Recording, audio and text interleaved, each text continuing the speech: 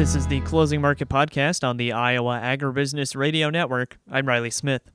We're on the phone with Bill Moore of Price Futures Group as we get towards the end of another trading day. Bill, what did we see going on in the ag marketplace? Well, today the market reflects what the Pro Farmer Tour said.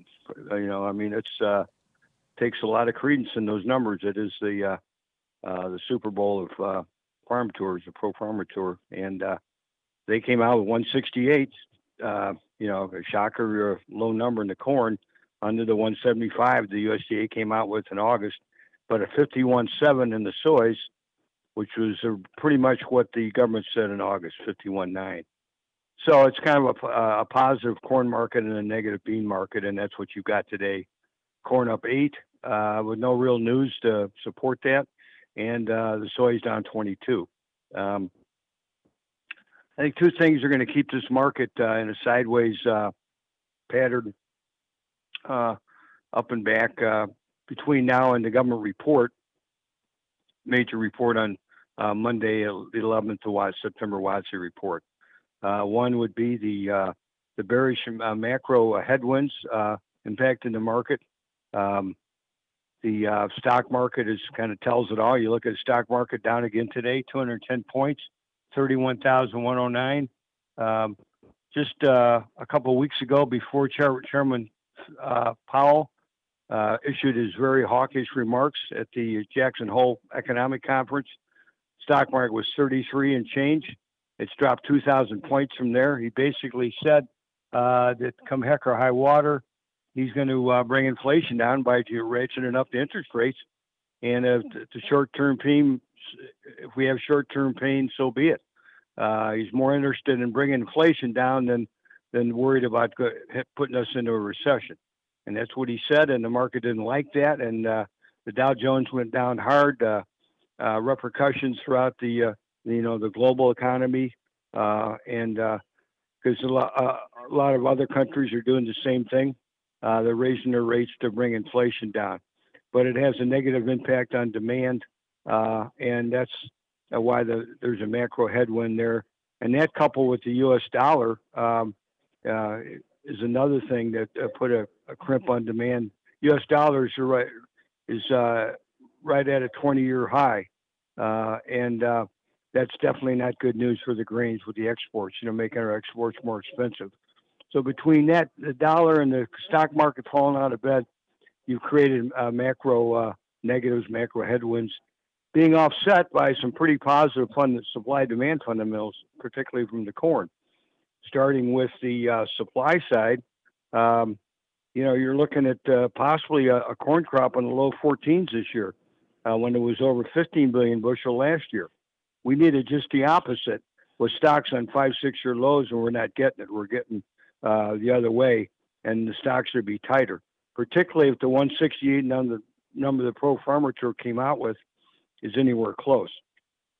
And in addition to supply issues here in the U.S., we got problems in Europe with their drought. They've been fighting production down 10 or 15%, and also supply issues in China. So the fundamentals were hitting on all cylinders there, particularly in the corn. But again, you got macro headwinds, and the two are offsetting one another. And adding another issue in is the report coming out a week from yesterday, next Monday at 11 o'clock. And it's a big report, the September WASDE, because we're trying to see if that report is going to somehow validate what Pro Farmer Tour came out with. They won't be 168 for sure, September WASDE, but they'll be heading south from where they were. And the idea is how much down are they going to be? And so traders are probably reluctant to take risk into that report with that situation, and there'll be some evening up this week, as a result. Plus, it's the first field survey from the government on the report, so that's got some notice too for the or interest for the trade coming out next Monday at 11 o'clock. As I mentioned, the Dow Jones is a big part of the equation. Fell out of bed the last 2 weeks. Chairman Powell's remarks, he is the general of the economy for darn sure. And so that's added some negative macro elements to the market. I mentioned the U.S. dollar at a 20-year high Exports are supposed to get better in September. We'll see if that happens. Some of them might be built into the market. We got the September WASDE again a week from yesterday. We'll see if they come close to, if they show the trend that the Pro Farmer Tour showed in reducing the corn yield. And then you got harvest pressure coming up as well.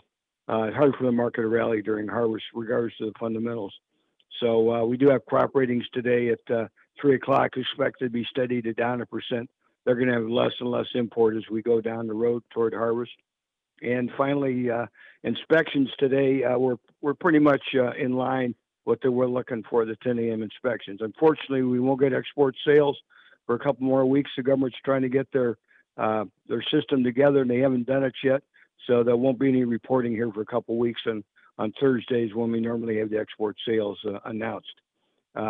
Livestock-wise, we've done a switcheroo in the leadership. It was the hog market leading the upside, and they had a heck of a run. Just not too long ago, they were up in the one. October hogs are 102, 103. They've come down $10 or $11 from there due to more supply than they thought, and also the China backing off on their demand of our hogs. And that's even with hogs up $1 today. If you look at the chart of October hogs, they're way off the highs, $10 off the highs still with today's up move, and that's because of the more supply on the market and less demand from China.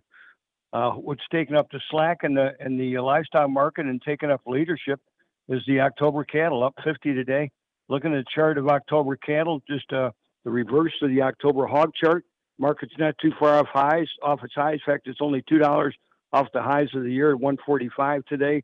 What happened is that the hogs just got too far ahead of themselves. The consumer has already got some extra cash in his pocket due to the gas drop, is looking at the price of steak being not too much more than a pork chop, and he's going for the steak, and demand shifting to the beef, and I think that'll continue through the end of the month. All right, Bill, lots of great information today. For those of our listeners who would like to learn more and get in touch and even check out your newsletter, how can they do that? WMORPriceGroup.com. Check out my newsletter, Agmaster, or sign up for it, no charge. 630-947-5176 is my cell. You reach me anytime on that. Or the company website, WMORPriceGroup.com. Check out the bios and Jack Scoville and myself. We've both been here a long time. Be glad to help you out. That again was Bill Moore of Price Futures Group. We'll go ahead and take a look at those closing market numbers. September corn is up 11 3/4 at 680 3/4. December corn up 10 1/4 at 676 even. September soybeans down 20 1/2 at 1490 even. November soybeans down 21 3/4 at 1398 3/4. October soybean meal down 1340 at 410.60. Soybean oil down 304 at 64.90. Chicago wheat up 7 even at 800 even. Minneapolis spring wheat down 1 1/4 at 871 even. Kansas City hard red wheat up 7 1/2 at 879 even. And September oats up 4 even at 398 1/4. On the Merc, October live cattle up 50 at 145.05. Feeder cattle up 30 at 184.17. October lean hogs up 107 at 91.10. Pork cutout up 112 at 101.87, and Class 3 milk down 8 cents at 19.67. And that's been a check of the closing market numbers. Thanks again to Bill Moore of Price Futures Group for joining us today here on the Iowa Agribusiness Radio Network, where Iowa Ag matters. I'm Riley Smith.